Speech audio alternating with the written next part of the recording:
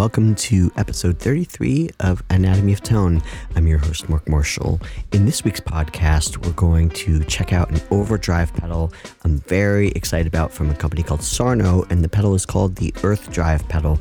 There's so many overdrives on the market, it always seems impossible to find the right one. I feel like as many as there are in the market, there aren't as many that I actually am excited and have stuck with over the years. I've owned so many and I've sold so many of them, and it is a personal preference thing.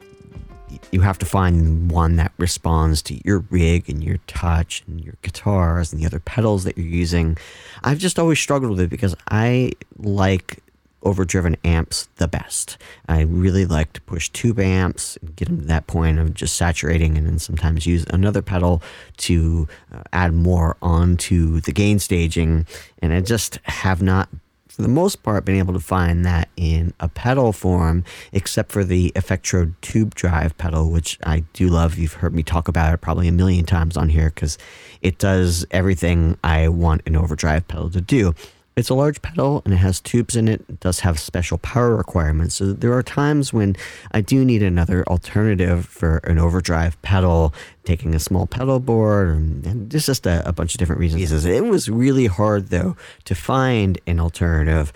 I happened to be checking out a pedal that a friend of mine got called the Earth Drive a little while ago, and he really liked it. It was just like, this is a great pedal. At that point, I was a little bit cynical. Sure it is. Okay, like every drive pedal, right, that I've tried and haven't liked. And when I plugged it in, I was immediately impressed with it. There was something about the tone of it. It didn't over compress, which sometimes I feel that a tube screamer does. And there are times when you want that compression and mid-range bump that a tube screamer has. It's almost like a softer attack. You get a softer overall like response to the tube screamer style pedals. Sometimes I don't want that, and I find that to just be, I don't know, it's too soft, too compressed. And honestly, sometimes it feels like even on its lower setting, it's too much drive. I'll get to more of that later. The Earth Drive feels wide open, and there's a more broad dynamic range when I'm playing it. I feel and I hear it. I would say the characteristics of it are it's clear, it doesn't make your guitar sound small, it's very touch sensitive, and it's not overly compressed. It's interesting getting into the topic about overdrive pedals making your guitar sound small. A lot of times people associate distortion drive with making your guitar sound big, but I feel like it's not always easy to achieve when you're using a drive pedal into a clean amp. This is why a lot of times I will pair a lightly overdriven amp with a drive pedal together. You don't hear the pedal as much, and they work together and have this great chemistry where they each elevate each other. You get more gain, but by the amp doing some of the gain staging, it just doesn't expose the pedal for being overly small, right? Or you hear it as much. The Earth Drive, although I do like pairing it, I'm going to talk about a lot of pairing with this pedal later, but on its own, it doesn't sound as small. Depending on where you set the volume on drive pedals can affect this too. I've seen a lot of players turn their drive pedals on and not have their on setting for the drive pedal match their off setting. It's deceiving to the ears. Like what you think is the same volume isn't necessarily the same volume, because no matter how much you don't want an overdrive pedal to be compressed, it is compressed, so it raises the lowest or the quieter part of your signal and tricks your ears into thinking it's louder. But what you really have to check is the transients to make sure the transients are in the right place. And the overdrives will typically sound a little louder at the right setting when they're on than when they're off. This helps make the guitar sound bigger and less small. I find that setting drive pedals below unity gain on the amp just makes them sound a lot more tiny. And I don't find that to be a very desirable sound, and that just sounds like a pedal to me. The Earth Drive suffers from this a lot less. I still do the gain staging with it, but it doesn't have that feeling of it being small, which happens to me sometimes with a tube screamer or an OCD or something. And also, on that note, the first thing you do when you get a drive pedal shouldn't be to turn the gain all the way on 10.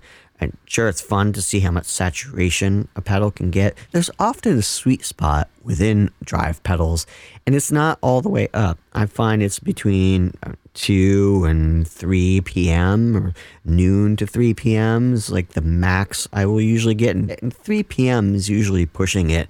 I find that below there, the pedal will sound more open and not as small. If I desire more gain, I'm much more likely to run 2 pedals in series, 2 overdrive pedals, a preamp pedal and a drive pedal and an overdriven amp, a drive pedal and a boost pedal. There's a number of different ways we can pair some pedals up to help each other out with the buddy system. I tend to prefer that almost always to having a drive pedal and turning all the way up. So when you get one and do that, if you're turning the gain all the way up and trying it out, you're already trying out the pedal not in its sweet spot. I'm not saying not to do it. I'm saying don't start there, and make sure before you decide on a pedal that you're trying it in a variety of different positions, particularly between 8, 9, and 1, 2 p.m. on the gain knob. The EQ curve is another area where I often have issues with drive pedals. I have mentioned the Maxon SD9 distortion pedal. I do like that distortion pedal. The EQ knob is virtually unusable on it. You can have it fully off or just barely on. Anything past that, it just gets so bright and shrill. But when you keep it low, it's actually a great sounding pedal. And I have issues with a lot of other drive pedals, the OCD, which, by the way, I don't hate on the OCD. I have one, and I do use it for some situations, and sometimes it's a fantastic pedal. It's not my always go-to. I feel like I think because of the compression and maybe the EQ curve, that it's not what I always lean to. But the EQ curve on the OCD is better than I find on a lot of other drive pedals, but still not as sweet as the Tube Drive or the Earth Drive. I just find it very easy to dial in the EQ setting using the Earth Drive. It's not ultra sensitive. I'm not saying it doesn't create a lot of change. It does, but it's not one of those dials that if you breathe on it, all of a sudden it's too bright or too dark. It's very musical in the sense of allowing you to get a broad range of variations of softer to brighter tones out of it. I also really like using the Earth Drive as a clean boost in front of amps. People have been doing this for years. They've been using either treble boosters or a clean boost, or people used to use a TS9 with the gain all the way down, the volume all the way up to hit the front end of their amp. You know, Stevie Ray Vaughan did this, and a lot of guitarists used to do this in front of their Marshalls. I use the Earth Drive in the same way, but I find it even sweeter because it doesn't share some of those limitations. For me, what are limitations with the Tube Screamer? For other people, they may be benefits, and there are times, again, where I do use the Tube Screamer for that purpose, for that sound. But I find that the Earth Drive is a little bit more modern sounding and less maybe cliche, or it just is a little more natural sounding. Another conversation worth having is the topic of pairing amps with pedals. And there are certain overdrive pedal and amp combinations that work better than others. You'll notice this when you get drive pedals. It's a little tricky to find a drive pedal that works equally as well with every amplifier, but I think Sarno has done it. The Earth Drive, and you'll hear in these examples I've done, paired it with a lot of different amps, and Tweeds and Vox and Marshall and Black Panel Fenders, and it just really sings with all of them quite well. I didn't really find a weak spot with it that I felt like I wouldn't use this in this application. I know it sounds like I don't have anything to say about it. I think probably because I don't, because it's a pretty great pedal. It doesn't give you a huge amount of drive. So if you're expecting a distortion pedal with tons of saturation, it gets dirty, plenty dirty, but it's not, say, in the same camp as something that's just a higher gain pedal. So maybe if you're looking for a high gain pedal, that's not what you're looking for, but for all the colors of overdrive versus distortion, it's fantastic. It's interesting. I guess it shouldn't be such a surprise that Sarno has created such a great pedal. They make preamps, tube preamps for guitars, and they make a tube direct box for pedal steel. They have their finger on the reaction and the circuitry of real tube amps. seems to me that that knowledge and expertise went into the design of this pedal. It also works well with humbuckers for single coils or P90s. I've tried it with a variety of guitars, and in each situation, didn't even really have to change much on the pedal. It just worked. It seems to be very, very universal when it comes to being able to be used in a variety of applications, but it's not generic. Sometimes that universal word comes up and you just think, okay, it does everything, but doesn't have any personality. It has the right personality. It does all the jobs really well, and it's in a fairly small box and takes 9-volt power, so it works well on medium-sized to smaller pedal boards. It's not a mini pedal. It's a little bigger than an MXR pedal, but a similar rectangular shape. Let's check out some examples of my experiments using the Earth Drive. I've been working on a couple of new compositions this week and felt like I would just explain how I ended up using this and why I chose it in the sessions and how it's being used in the real world as opposed to just some jammy examples. This first song I'm working on is part 80s, part 90s vibe. I'm not done tracking it yet, but I use the Earth Drive in a variety of different applications of the song, from saturation for drum machine and synthesizers to bass and also on guitar. I'm going to just start off by playing you the full song. This is a rough mix. I am not done. There's acoustic drums to be tracked on this, so what you're hearing is a work in progress. It gives you a little bit of an idea of what a song sounds like when it's midway through its evolution. I'll be tracking drums in 2 weeks, and then I'll play you the full mix when it's done. Let's listen.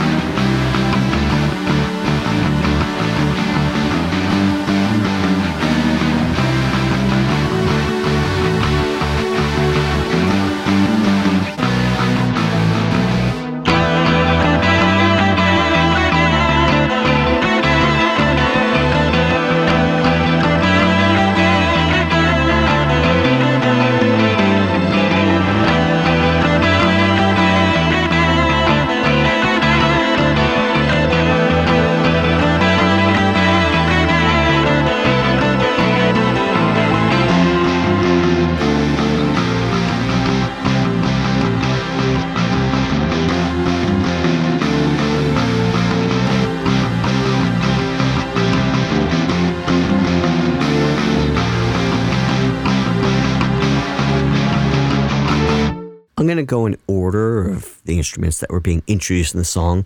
The first thing we hear are some synths, which are from a Prophet 10 analog synthesizer. I ran that into the Earth Drive to get some gentle saturation on it, warm up the sound. Saturation sounds wonderful on synthesizers. Sometimes I love running them through old cassette tape machines and different drive pedals to add I don't know, it's hard to explain the character it adds, but somehow it just glues the sound together a little more. And overdrive is a very, very subtle form of compression, and it does shift the EQ curve a little bit, which I also find flattering as opposed to the perfectly clean sound of the Earth Drive. Now, on the synths, I also used an Analog Man mini chorus to get more of that 80s vibe. Chorus and analog synths just love each other. Let's listen to the synths isolated so you can hear the Earth Drive warming up and giving a little more harmonic richness to the sound.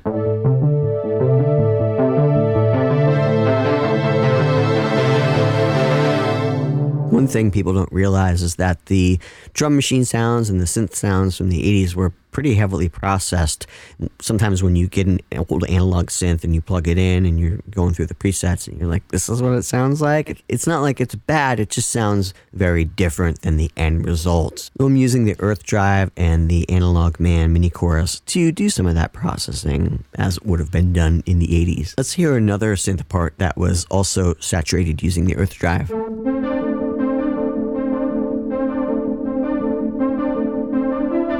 Now I switched to an OB6 synthesizer, and I'm also processing that with the Earth Drive.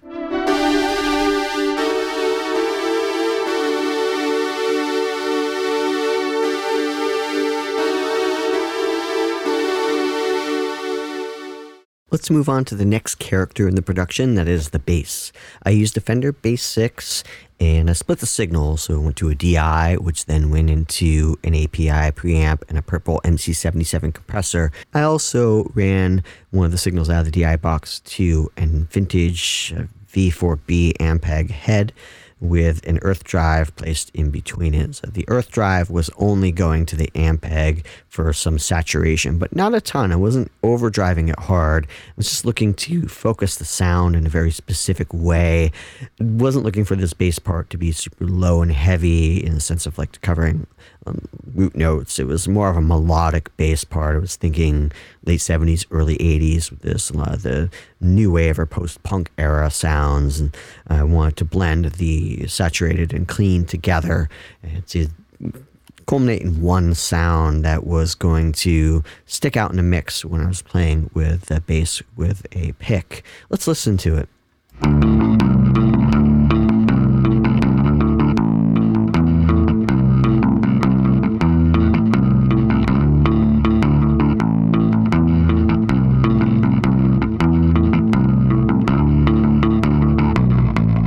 I also saturated a drum machine. I was using Machina from Native Instruments. I found some cool samples on there and just ran a mono signal out into the Earth Drive and then into my signal chain, which is my API and Purple Audio. Let's check it out. Now, I do intend on putting some real drums on top of this. This is more like a 90s jungle pattern that's going to sit alongside an analog drum kit.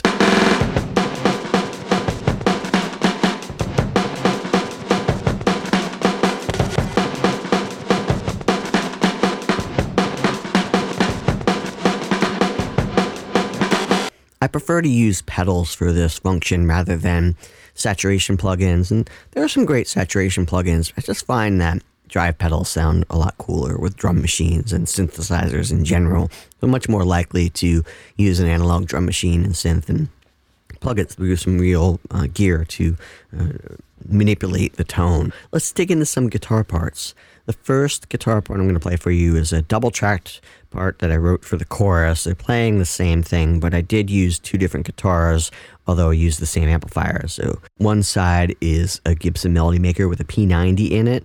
I'm really a fan of this guitar, this particular P90. I think somebody put in a Voodoo P90 in it. I don't believe it's the stock P90. I got it from a friend for a really low price, which was amazing of him to give it to me. It's really a special guitar.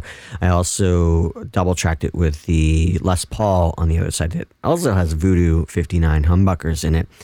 I really liked Voodoo pickups when Peter was making them.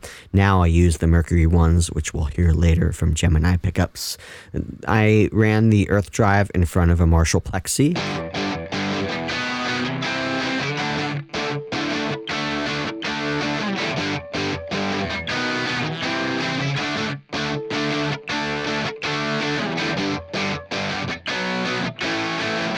One note about recording plexis, I find that most of the plexis I've played through are pretty bright, and this is a non-master volume plexi.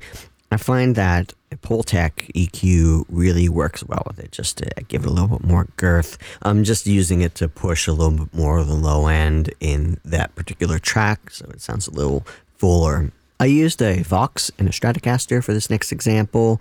I have the Earth Drive on. The Vox was saturating just a little, and then the earth drive was a little as well. I also have a retrosonic chorus, which is basically the original Roland or Boss chorus circuit that is the CE1. It's that same circuit that I have in series. Let's listen.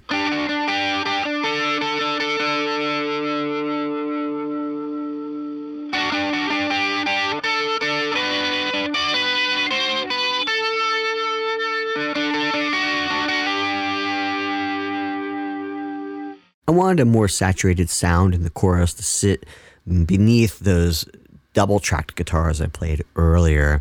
I used the Rush Pep Box before the Earth Drive to get more saturation. The Earth Drive is mellowing out the buzziness of the fuzz. We get the focused mid-range buzz of the Pep Box, but then the Earth Drive shaves off some of those high-end transients and brightness that we get traditionally from the Pep Box.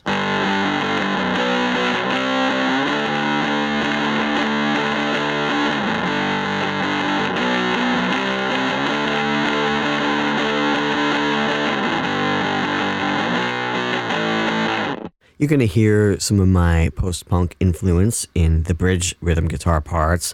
And, of course, first wave punk, The Clash, and also Gang of Four. And there's a lot of that early music, Killing Joke, and a lot of those bands whose sounds have really inspired me over the years.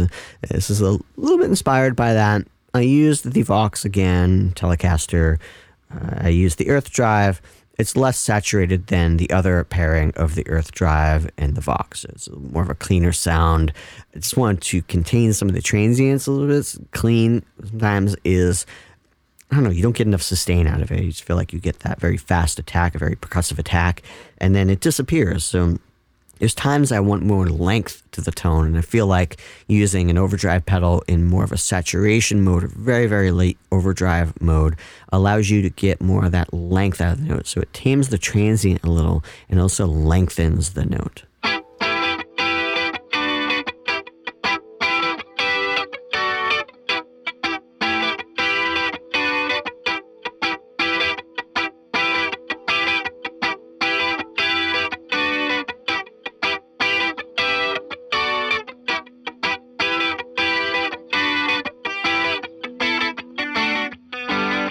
Let's talk about pairing the Earth Drive again with more of a non-traditional setup. So I am using the Earth Drive into the Schaefer replica pedal, and that is going into a Marshall Plexi. And a lot of people don't know about the Schaefer replica.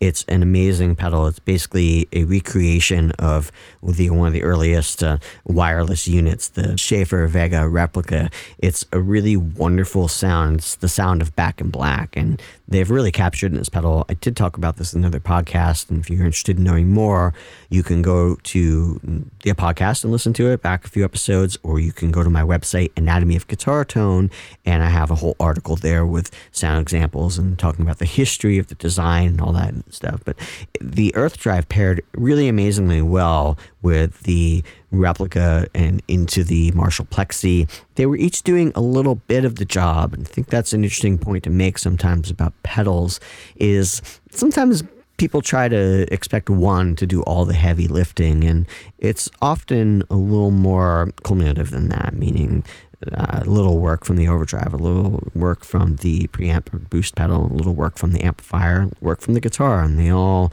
work together. And hopefully, if you've chosen correctly, there's a chemistry that really sets off, right? And something really magical starts happening. It takes a little while to figure out what pedals and amps and guitars work well together. I've spent a lot of time doing this, as you can tell. The Earth Drive and the replica and the Marshall is really a nice combination. I'm going to go through. The first example is just the Marshall and the Gibson SG. I have an SG Custom with Gemini Mercury 1 humbuckers in it. Okay, first example, just the SG and the Marshall.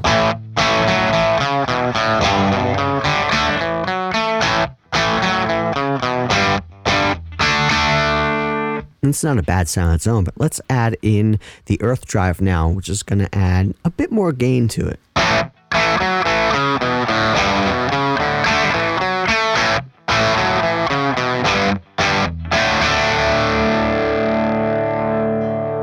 Okay, let's add in the Schaefer replica now.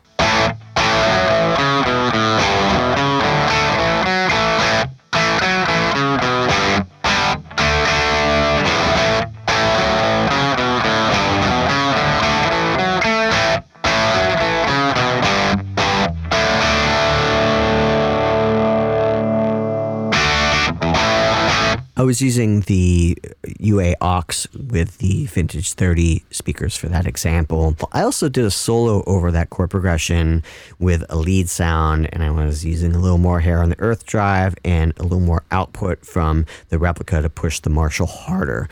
I also ran that signal to a full tone tube tape echo to get the slapback sound.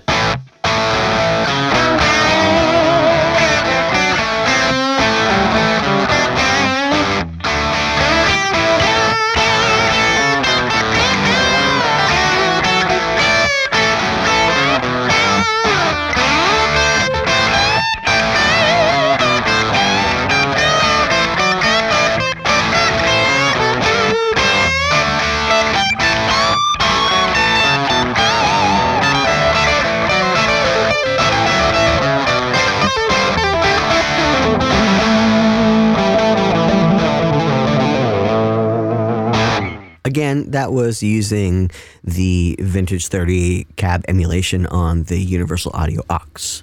In the examples where I wasn't using the aux, which were most of the guitar tracks aside from the Marshall in the songs that we were just listening to, I was using a Toll G12 dynamic microphone, which is a dynamic mic that was specifically designed for miking guitar cabinets closely straight on the center of the cone, which is usually a difficult spot to stick a microphone like a SM57 or something.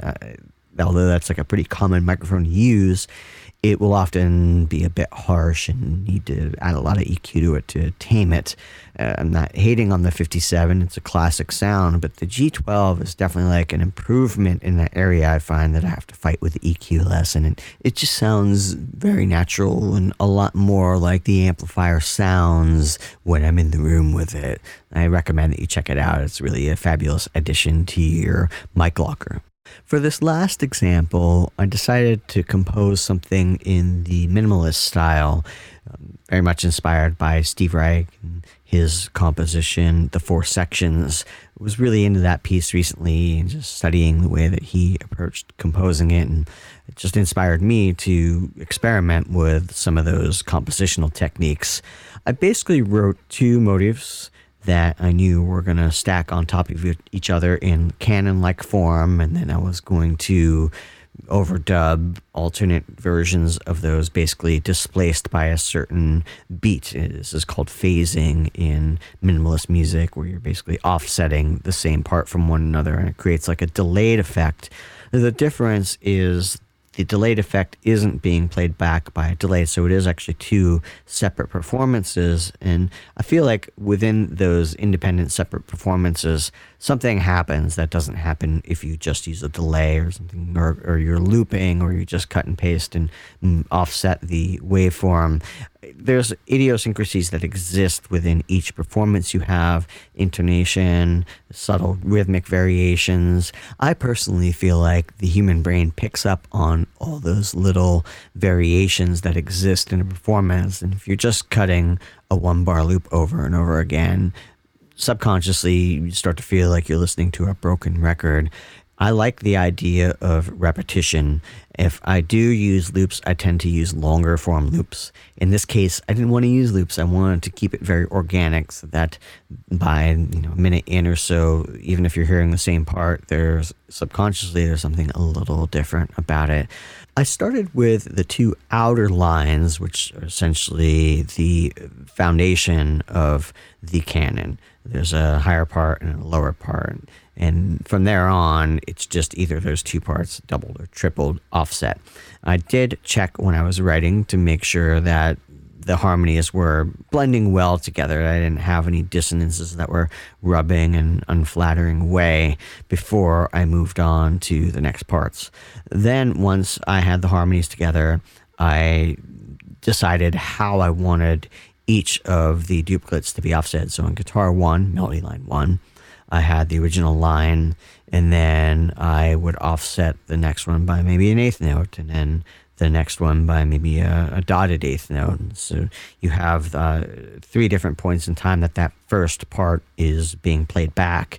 And they did the same thing with the same amounts of time adjustment for each of the duplicates on the second guitar part as well. So there are 6 arpeggiated guitar parts performed independently that create this sound, and they come in one at a time and then they leave one at a time. Before I did this, I really thought about the composition. I composed the whole thing out, I wrote it out, just made sure I was clear about where the harmony and where the parts are coming in, how I was ending it. And then I thought about the guitar sounds. Something I was talking to my college students about this week was the power in pre-production. I think about it a lot in pre-production. By the time I have Pro Tools open and I'm starting to record, I'm an engineer at that point, and I'm just recording and trying to capture the ideas that I've written down. So I take time to make notes about what guitar, what pedals, what amp, and what preamp, everything that I'm going to use prior to recording a part. That way, I just get hung up less as I'm recording. I don't get as distracted. I could be in the moment of engineering and don't feel like I'm fighting the creative side of my brain. For this song, I decided that I wanted all the guitars to be glued together in some ways. Sometimes when I'm double tracking or triple tracking guitars, I will switch up the amplifier, I'll switch up the guitars. But I didn't want this. I wanted this to be congealed much like a piano is. And no matter where you play a note on a piano, it still sounds like it's from that same instrument. That's how I wanted this whole piece to turn out. And I wanted a bit of a rounder, woody, softer tone with a little bit of a more of a air with the resonance around the note. And I chose a Gibson ES335 with the Voodoo 59 humbuckers in it.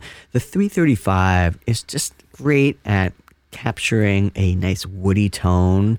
It seems to have a little more air around the note when you play it, which I wanted for this song. Sometimes when you use a solid body like a Les Paul or a Telecaster, it seems more direct. The note is direct. A 335 or a hollow body guitar seems like it's just got more of a halo around the note. And I wanted that. I decided to plug that into the earth drive because I wanted to use the neck pickup on the 335, and I find that using overdrives in a really light setting allows you to focus the sound of a humbucker, neck humbucker sometimes, which can be a little cloudy. I love them, but they can be a little cloudy. So this, in some ways, just managed to shift around the frequencies in a way that makes the neck pickup a little more articulate. I ran that into a Little King, which is from Headstrong Amps. It's basically a black panel Princeton reverb, but with a 12-inch speaker in it, and I mic'd it with the Toll G12 microphone. It's the only mic on it. I think you'll hear that there's just a natural open sound that you get from this combination, also just from being a mic'd cab. I feel like the air aspect is something that lacks in all of the modelers, even in the aux. For that reason, I still try to use a mic'd guitar cabinet for as much as possible, only on tracks that I need to cut late at night or maybe in a really fast setting that I don't use a microphone, but I will almost always still use a microphone for a recording that really matters. For the low sustaining chord-like parts in this, I used a bass 6 on the 2 lowest notes that are a fifth apart.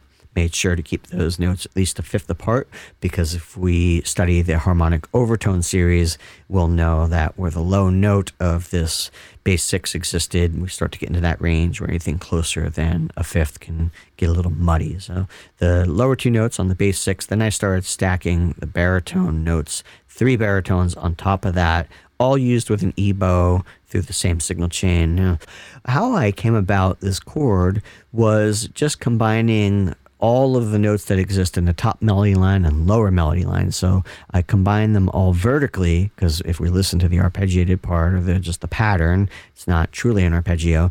We hear the notes being played one at a time. I took that horizontal line, just put them on top of each other, and I dropped the register. so that I can have a sonority that just I felt worked better for the song. And that was just adjusting some of the octaves that the notes were played in order to get this rich, sustained sound. Let's listen to it.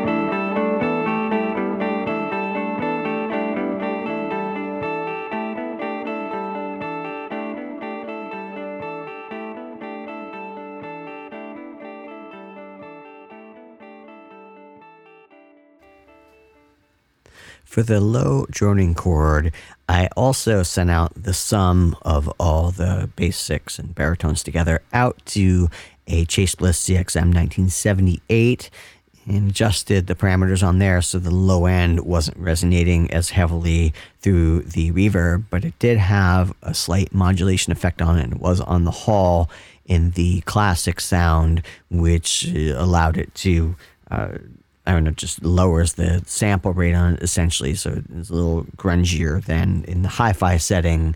It just added a little more wash to the sound. I also EQ'd the low end off of that reverb signal after it got back into Pro Tools, so it didn't muddy up my signal chain at all when going to the master bus. The reverb on the guitar is coming from the Valhalla Vintage Reverb, which is one of my favorite reverb plugins. I was treating it in stereo, and for that matter, I just didn't send it out to a digital reverb or an analog reverb. I tend to treat most of my outboard effects as mono devices because I'm mostly dealing with mono synths and guitars, so whether it's the Prophet or the ARP 2600 or it's my electric guitar Signal, I'm not dealing with a lot of stereo effects. So if I'm dealing with stereo, it's more in the box, and I don't tend to send outside of the Pro Tools to make those adjustments. I really feel like the Earth Drive is helping me get more the sustain, as I mentioned earlier, and less attack out of a perfectly clean amplifier.